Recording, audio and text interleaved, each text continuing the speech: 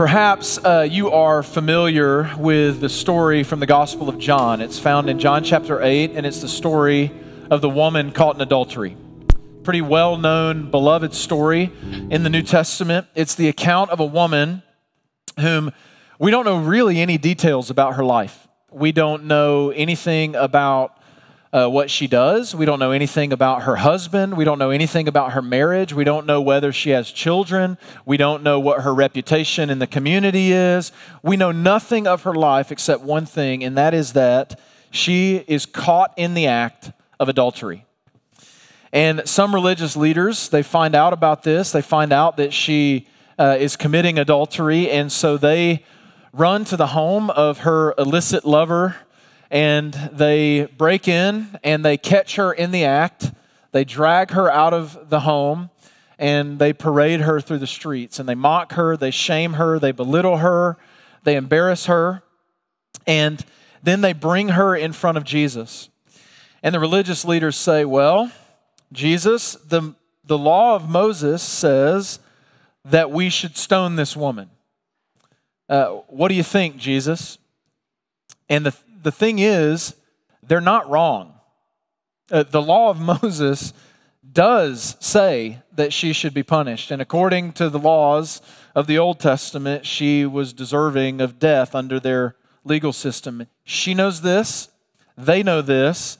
Jesus knows this. And she's extremely afraid in this moment. She's thinking, one, she's ashamed. She's been caught. She's been exposed. She is afraid for her life. And in this moment, Jesus, rich in mercy, turns to the religious leaders and he says, well, if any of you are without sin, you're free to take the first shot. And it says they looked around and they dropped their stones and they walked away. And Jesus approaches this woman. He looks her in the eyes and he says, do these guys condemn you? And she says, no, Lord. And he says, neither do I. Go and sin no more. And so in this one moment, this very lowest moment of her life, she is feeling shame. She's feeling guilt. She has dishonored her family. She has been paraded around the community. She is embarrassed. She's afraid. And in one moment, Jesus disarms her enemies. He rescues her from death. He forgives her sin. He extends kindness and compassion to her, and he invites her into a new life that honors God. Go and sin no more, he says to her. And this is one of the most beloved stories in all of the scriptures. But we know this little tiny story is so beloved, but the truth is we don't know anything about what happens after this in her life. We don't have any more details about her life after this. And we assume that she probably lived a life of faithfulness after this, that she went and lived a life of obedience and joy, but the truth is we simply don't know. And so we assume these things, but we don't know. And so we can even pretend for a moment, imagine for a moment, make a hypothetical for a moment that maybe what if she walked away? What if the end of this story was she walked away, went back to her lover, continued on with her adulterous affair, and never had any life transformation? That would be the ultimate tragedy of that story, wouldn't it? Now, we don't know that's true. I don't think that's true, but that would be an incredible tragedy, wouldn't it? How could you have an experience like that with Jesus where he silences your accusers, delivers you from death, and sets you free to a new life, and then you turn around and walk away unchanged and no desire to live the life that he called you to? That would be a tragedy, and it would be absurd. And we're studying right now the letter of 1 John, and John, the author of this letter, he said, I'm not convinced that could happen. He said, I'm not convinced you can have a true experience with Jesus and walk away unchanged. He says the clearest evidence that you have had a true encounter with the living Christ is that you will live a life of seeking to obey his commands and pleasing him. John says you cannot walk away from a true experience with Jesus like this woman had, shrug your shoulders, and say, that was great, and now I'm going to go back to the way I was living. John says the clearest evidence of an encounter with Jesus in your life is that you have a desire to obey him. This is what he says. We're in 1 John chapter 2, and then we're going to do some verses in 1 John chapter 3 today. But look at what he says in 1 John chapter 2, verse 15. He says to us, "Do not love the world or the things in the world. If anyone loves the world, the love of the Father is not in him. For all that is in the world, the desires of the flesh, the desires of the eyes, and the pride of life, is not from the Father, but it's from the world. And the world is passing away along with its desires, but whoever does the will of God abides forever." And then in 1 John chapter 3, verse 4, he says, "Everyone who makes a practice of sinning also practices lawlessness. Sin is lawlessness. You know that he appeared in order to take away sins, and in him there is no sin. No one who abides in him keeps on sinning. No one who keeps on sinning has either seen him or known him. Little children, let no one deceive you. Whoever practices righteousness is righteous, as he is righteous. Whoever makes a practice of sinning is of the devil, for the devil has been sinning from the beginning. The reason the Son of God appeared was to destroy the works of the devil. No one born of God makes a practice of sinning. For God's seed abides in him, and he cannot keep on sinning because he has been born of God. By this it is evident we are the children of God. And who are the children? By this it is evident who are the children of God and who are the children of the devil. Whoever does not practice righteousness is not of God, nor is the one who does not love his brother." And so what John says right here is he says, if you really know Jesus, your life will show it.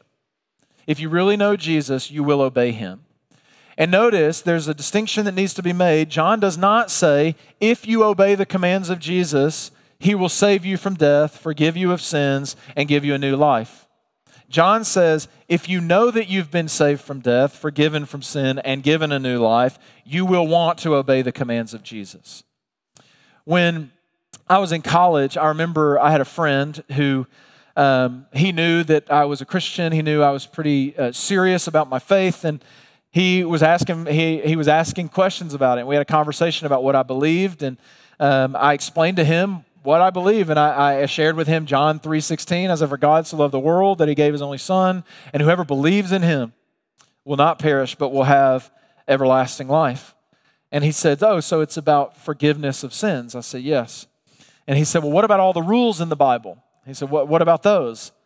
He said, "If you don't follow them, does God get mad at you all over again and you have to go through it all again?" I said, "No." I said, "He forgives and he forgives and he forgives and he forgives. His grace is endless." And he said, "I'm not sure I understand." He said, "What is the point of the commands if that's not what it's all about?" And he said, "What's the point of the commands if you're saved by grace, essentially? And what's the point of the commands if he just keeps on forgiving anyway?" He said, "Can you just do whatever you want and still be forgiven and still have a place in heaven?" I said, "Well, in theory, yes." I said, "But I don't think you fully understand yet.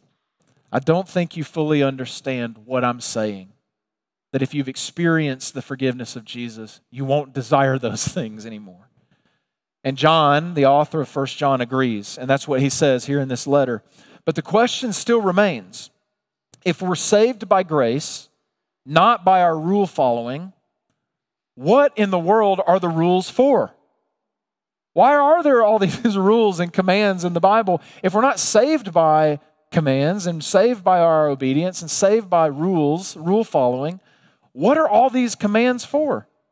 What is obedience to Jesus for? Why do we obey? Is it to keep God happy with us? Is it to get things from God that we want? Or is obedience for something greater?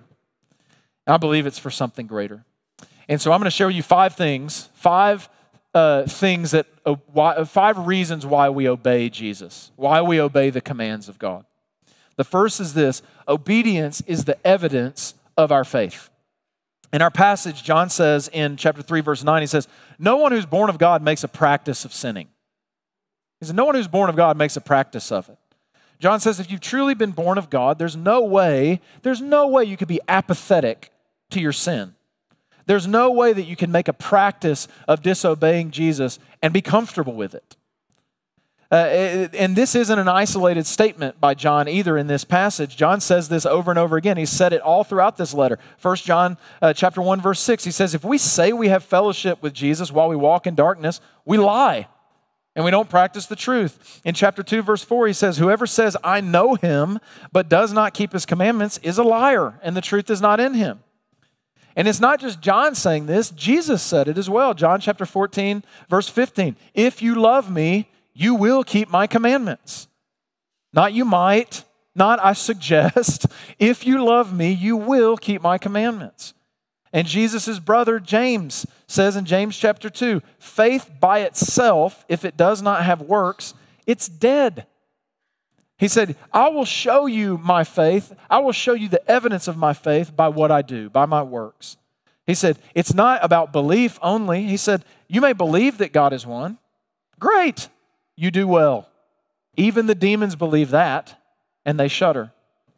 It's not about what you say you believe, that is evidence of what you believe. It's what you do that is evidence of what you believe. How you live gives evidence to what you say you believe. If you want to know you're a Christian, look at your life. Not are you perfect, but do you have a desire to obey Jesus? There is an old question that many people will say, preachers will ask this question. They'll say, if you were accused of being a Christian and you were brought into a court of law, what are the evidences that would convict you of being a Christian? It's good. You can say you believe anything, but what's the evidence of your belief? You can say that Jesus is Lord, but what in your life indicates that you truly believe that Jesus is Lord? Many of you know that I coach a youth track team. And so it's kind of fun. It's total madness out at Fort Hamilton Track on Wednesday nights. It's amazing. But I have one athlete. I'm going to call him Charlie. We'll give him a name, okay? Not his real name, but we're going to call him Charlie. And he comes to practice every week. He's always enthusiastic. Coach Will, Coach Will, Coach Will, Coach Will, Coach Will. Jumping around, doing backflips, spinning, all that. He's just super energetic. And he kind of has a hard time listening. He has a hard time following instructions sometimes. He has a hard time trusting me. And one of the things we do in our youth track league is every few weeks we'll do a 400-meter dash, a 400-meter race, and we'll time them and we'll see how they're getting better over the time. And Charlie, he just wants to win that thing so bad, and I don't think he had ever won it before, and he just wanted to win it so bad. And finally, one week, a couple weeks ago, we're doing the 400-meter race, and we take off, and he just wants to win. He takes off, and all the big kids just shoot out. Keep in mind, for an 8, 9-year-old, 400 meters, that's one lap around the track. That's a long way for little legs, And the big kids take off, and they just get a huge lead on him. And I say, hey, Charlie, stay with me.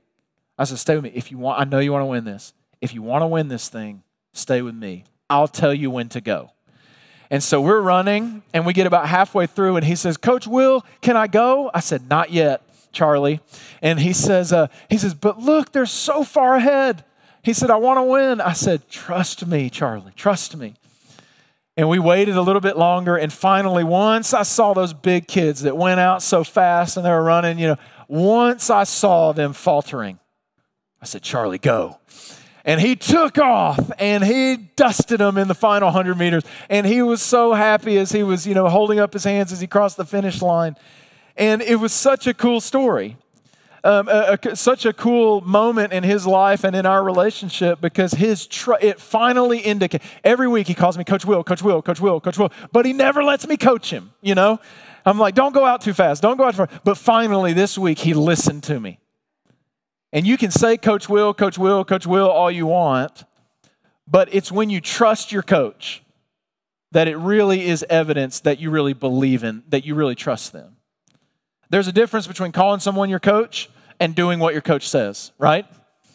And the same with our discipleship to Jesus. There are so many times in our lives where Jesus says, do this. And we're doing it, and we look ahead, and it looks like everybody else is sprinting off in front of us. And it feels like the race is slipping away. And it feels like by doing what Jesus is telling us to do, it feels like we're missing out and we're losing out and we're putting ourselves at a disadvantage. But if we trust that Jesus is Lord, not just say that Jesus is Lord, but we trust that Jesus is Lord, we trust that His commands are what will lead us into the fullness of life and will give us the victory that He has for us. See, a life that obeys the commands of Jesus is evidence of a life changed by Jesus and evidence of a life that trusts Jesus. The second thing I want you to see is that obedience leads to a greater knowledge of God. In 1 John chapter 2, verse 3, he says, "And by this we know that we have come to know Him, if we obey His commandments. Whoever says, 'I know Jesus,' but does not keep His commandments is a liar, and the truth is not in him. But whoever keeps His word, in him truly the love of God is perfected. By this we may know that we are in Him. Whoever says he abides in Him ought to walk in the same way in which He walked." John says here that the way that we come to know that we know Jesus is through obedience to Him. See, obedience, as we just said, is an evidence of our faith, but it's also a means of cultivating faith. The commands of Jesus are not simply, by following them, we don't just simply evidence that we know, that we trust Him, but when we obey the commands of Jesus, there's something about the obedience and the commands themselves, because Jesus is good, and He commands these things because He's good, and they're bringing us into greater life, that by obedience to the commands, we come to know God's character even more. You know, Jesus told Peter and his disciples, He didn't say, listen to my teaching. He didn't say, believe what I say. He said, follow me. Walk behind me, do what I do, and I will make you my disciples. If you want to know me, you must follow me, is what He told Peter. And it's through doing what Jesus did and obeying His commands that Peter and the disciples learned the character of Jesus. And, you know, sometimes God will call you to something, or the Scriptures will command something of you, and you simply don't want to do it. You know? You're like, I just don't want to do this. But I'm telling you that the Scriptures attest to the fact that when you obey the commands of Jesus, you learn, you come to a greater knowledge of God. And there's at least one experience in my life where I've felt this in the most acute, most intense way. You guys know that our oldest son was adopted. And I don't know if I've ever told the story of how we chose to do that, but my wife and I, when we were in grad school, we were so broke, so poor, but we were living off of, we both had jobs, we were living off of one income, and we were saving the other income because we were going to buy a house with that money. And we were at church one night, and I'm telling you, the songs weren't about this, the sermon wasn't about this. But as I was sitting there in the service that day, I just kind of recalled to my mind that verse in the book of James that says, true religion at its core is a one that is is a life that is unstained by the world and cares for orphans and widows. And I'm thinking of this verse, and there's something in my spirit, in my heart, in my soul, whatever, that just says, I feel like God might be calling us to adopt a child. And I was like real nervous about that. I didn't know what to do with that. We got in the car. My wife and I were supposed to go meet some friends at a restaurant between church and the restaurant. We're driving. And I said, Rebecca, you're not going to believe what I just felt. I said, I felt like God was speaking to me and telling us that we ought to adopt a child. And she goes, you're not going to believe this. I felt the same thing. And so we said, okay. So we're in the distance from the church parking lot to Chick-fil-A. We said, we're going to do this. We don't know how, but we're going to do this. And what that meant for us as a newlywed couple in school with two minimum wage jobs is we said, you know what? We've been living on one income for the last year, and we've saved this thing for our down payment for our house. We're going to use that to adopt a child. And that's not like a fun thing to hear, you know what I mean? Like you're like, that's a lot of money for us, but we went forward with that. And through that experience, we learned more through the earthly adoption of a child, we learned more about the adoption of God of his children than we ever could have from a sermon or a song or a book study or whatever. You see, there are things about God's character that we never could have learned had we not been obedient to that call. You see, God uses obedience to his commands to give us greater knowledge of who he is. A while back, I was meeting with one of our deacons here in our church, and we were talking about church finances. That's what deacons do here, among many other things. And we were considering the fact that in our church, as generous as our church is, not everyone in our congregation financially supports the ministry of our church. And I'm not saying this to shame anyone. This isn't the point of the sermon. I'm teaching a more valuable lesson. But as we were talking about this, that there are people in our congregation that don't contribute, this deacon, their voice began to quiver a little bit. And I think I may have saw tears well up in eyes. And this deacon said, "I can't believe that." He said, they said, because it's through generosity and sacrifice that I've seen God's faithfulness in my life. And this deacon said, it's so sad that some people haven't experienced that. And this deacon was saying that generosity was not something that they did simply because the Bible commanded it. But this deacon said that it's through generosity that I've learned about the faithfulness of God. You see, when we obey God, we often think we're losing something, but what we're gaining is greater knowledge and greater relationship with him. The third thing I want you to see is that obedience forms us into the image of Jesus. Not only does obedience help us to know the character of Jesus, but it actually makes us more like him. In 1 John chapter 2, verse 15, it says, "Do not love the world or the things in the world. If anyone loves the world, the love of the Father is not in him. For all that is in the world, the desires of the flesh and the desires of the eyes and the pride of life, is not from the Father, but is from the world. And the world is passing away, along with its desires, but whoever does the will of God abides forever." So John makes this distinction. He says, our decisions to obey or not to obey the commands of Jesus, they're not neutral. Like those aren't minor choices that we make. Every decision we make not to obey Jesus and not to be formed into the image of Jesus is a decision to be formed by something else. And it's so important that you recognize that we live in contested space. This world that we live in is not neutral. Every decision we make is a decision to be formed into the image of Jesus or into the image of the world or into the image of Satan.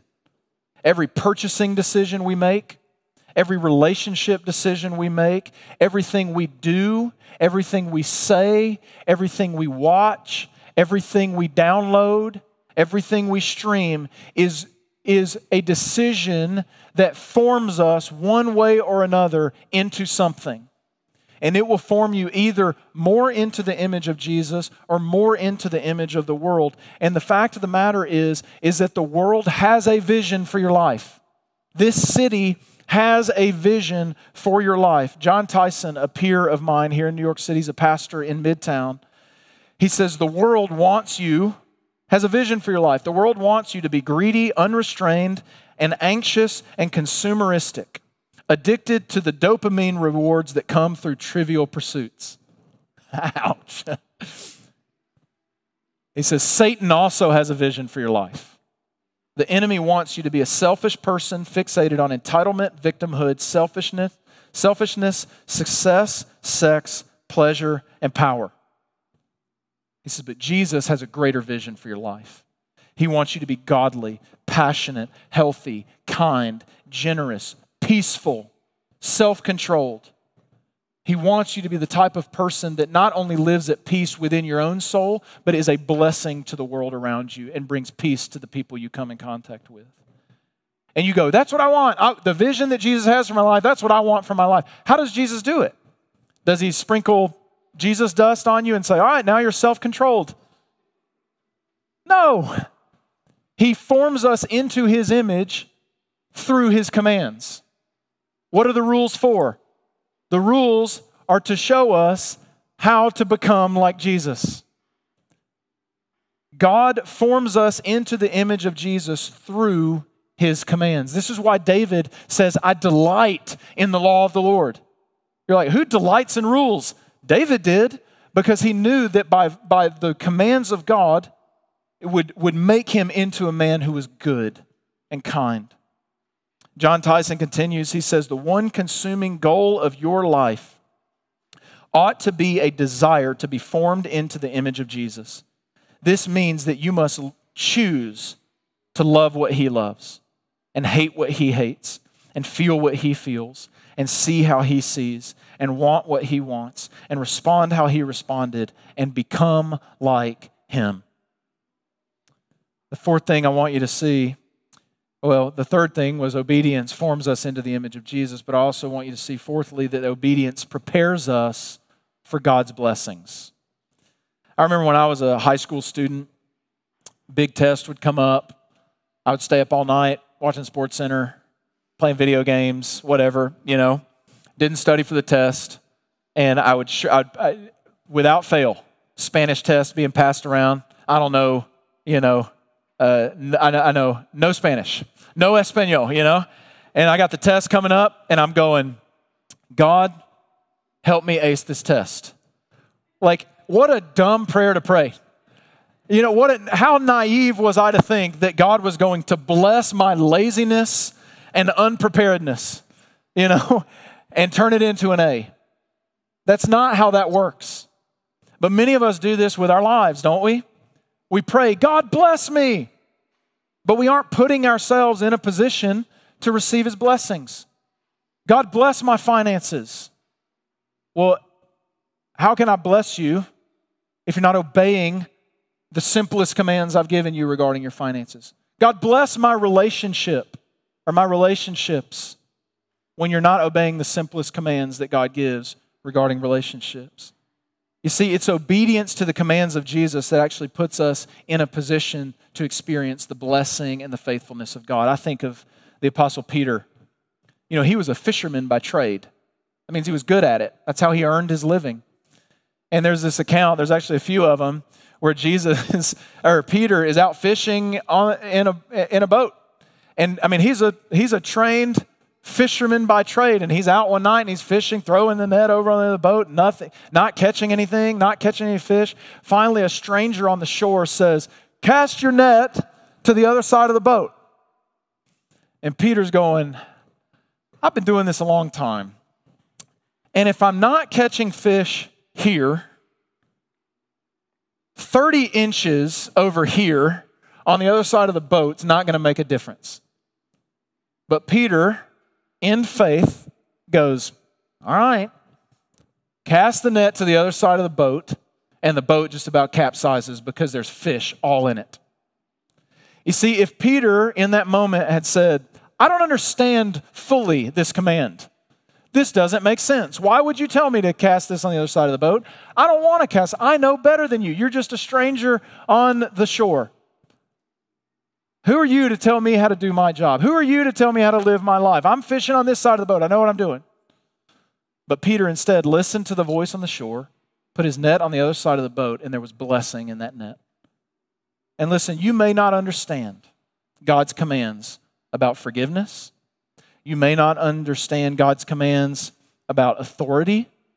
You may not understand God's commands about money or sexuality or turning the other cheek. Those commands may even seem foolish to you, and you may think you know better. But the invitation of Jesus is to cast your net to the other side of the boat and watch and see how he blesses that. And I think you'll find that blessing always follows obedience. Number 5, obedience is the way we are salt and light to the world. Obeying the way of Jesus is the way in which we are salt and light to the world. One of the things that is so beautiful to me as I read the Gospels is that the worst sinners are drawn to Jesus. Like they stumble over themselves to get into the presence of Jesus. They can't get enough of him. And it confuses and it frustrates me sometimes when I look at Christianity today, when I look at my own life today. And very often it feels like the very people that were drawn to Jesus aren't drawn to us. And you're like, why? Like, why is that? Why do Christians so often struggle to attract the people that Jesus attracted? And I may be wrong, and there are probably many, many other reasons, but I think there are two errors that we often make within the world of Christianity that we think is being faithful to the way of Jesus, but actually repels people from Jesus. And it's two different groups of people, but the results are exactly the same. The first group of people are those who want to spend their time mocking and accusing the world of being godless rebels, you know? They want to talk about how bad the world out there is and how terrible you all are, and you guys should, pull your pants up, and you should, stop listening to the devil music, and you should, it's like all about everybody out there and what they're doing wrong, and if they would just shape up, they would be all right. And this group loves to use the rules and the commands of God to shout at people who aren't even believers. And the commands of God become a weapon to bludgeon people, not to invite them into a new way of life. There's another group of people that they just want to win the world over to Jesus by downplaying the commands of Jesus. We call this being relevant. I just want to be relevant to the world. And what this often means is we're trying to be cool. And we're trying to make everyone think, we're like you. It's cool. You can still be you and still be one of us. It's cool. And so you see Christians who will brag and boast about not being like those other Christians. Oh, I'm not like that. I'm cool. I'm just like you. Oh, the Baptists. Ugh. I'm one of the cool ones. Like, I cuss a little. It's all right, I'm cool. I'm just like you. And what happens is we minimize and sometimes even ignore the way of Jesus. And the result of both of these approaches are exactly the same. People aren't impressed. For the first group, you can tell people how wrong they're living all you want. But Jesus attracted people not by telling them how bad they were. He attracted people by showing them how good He was. And the most Christ-like approach is not for you to scream at people about how wrong they're living, but is to show them a more compelling and more beautiful way. And it's to live a life obedient to Jesus. And for the second group, you've got people who want to conform Jesus into the image of the world so that He will look progressive and cool. But in the end, you're not changing the people of the world, you're changing Christianity. It's like if you ever watched that show, King of the Hill. He said, when he's making fun of Christian rock bands, he's like, you're not making Christianity cooler. You're making rock and roll worse. And sometimes we need to hear, we're not making Jesus cooler by downplaying the commands of Jesus. We're changing Christianity altogether. Brennan Manning says the greatest single cause of atheism in the world today is Christians who acknowledge Jesus with their lips, walk out the door, and deny Him by their lifestyle. That is what an unbelieving world simply finds unbelievable. What people need is to see Jesus lived in front of them by people who have been changed by Jesus and are obedient to His commands. And I'm convinced that it's actually when we look a little bit weird to the world that will be the most compelling. Madeleine L'Engle says we draw people to Christ by showing them a light that is so lovely that they want with all their hearts to know the source of it. Finally, John has this line in verse 5. He says, you know that Jesus appeared in order to take away sins, and in Him there is no sin. No one who abides in Him keeps on sinning, and no one who keeps on sinning has either seen Him or known Him. And He says, little children, let no one deceive you. Whoever practices righteousness is righteous as He is righteous. What John says here, he says He appeared to take away sins. Jesus has taken away your sins. He has given you new life. And the most obvious response to such a thing, to such a salvation, the most logical response is for you to have a life that is lived in obedience to Him. We began our time together this afternoon with the story of the woman caught in adultery. And just think about what happened in that story. Jesus stood before her accusers. He disarmed them, and he silenced them, and he pushed them away. The scriptures tell us that he's done the same for us. Who are our accusers? Who are our enemies? Who are the ones that threaten us and mock us? He has silenced those things. Sin, shame, guilt, Satan, and death itself. They have no power over you. They have dropped their stones in the presence of Jesus. Jesus rescued this woman from death. They were going to stone her. And according to the law, she was guilty. They were ready to kill her, but Jesus stepped in front of her, intervened, and took her place. We deserved the judgment of God. According to the law, we are guilty.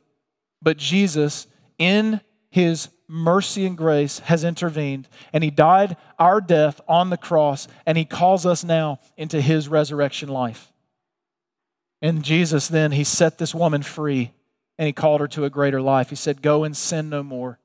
And he's done the same for us. The scriptures say that the old has passed away. Behold, the new has come. We have been born again, the scriptures say.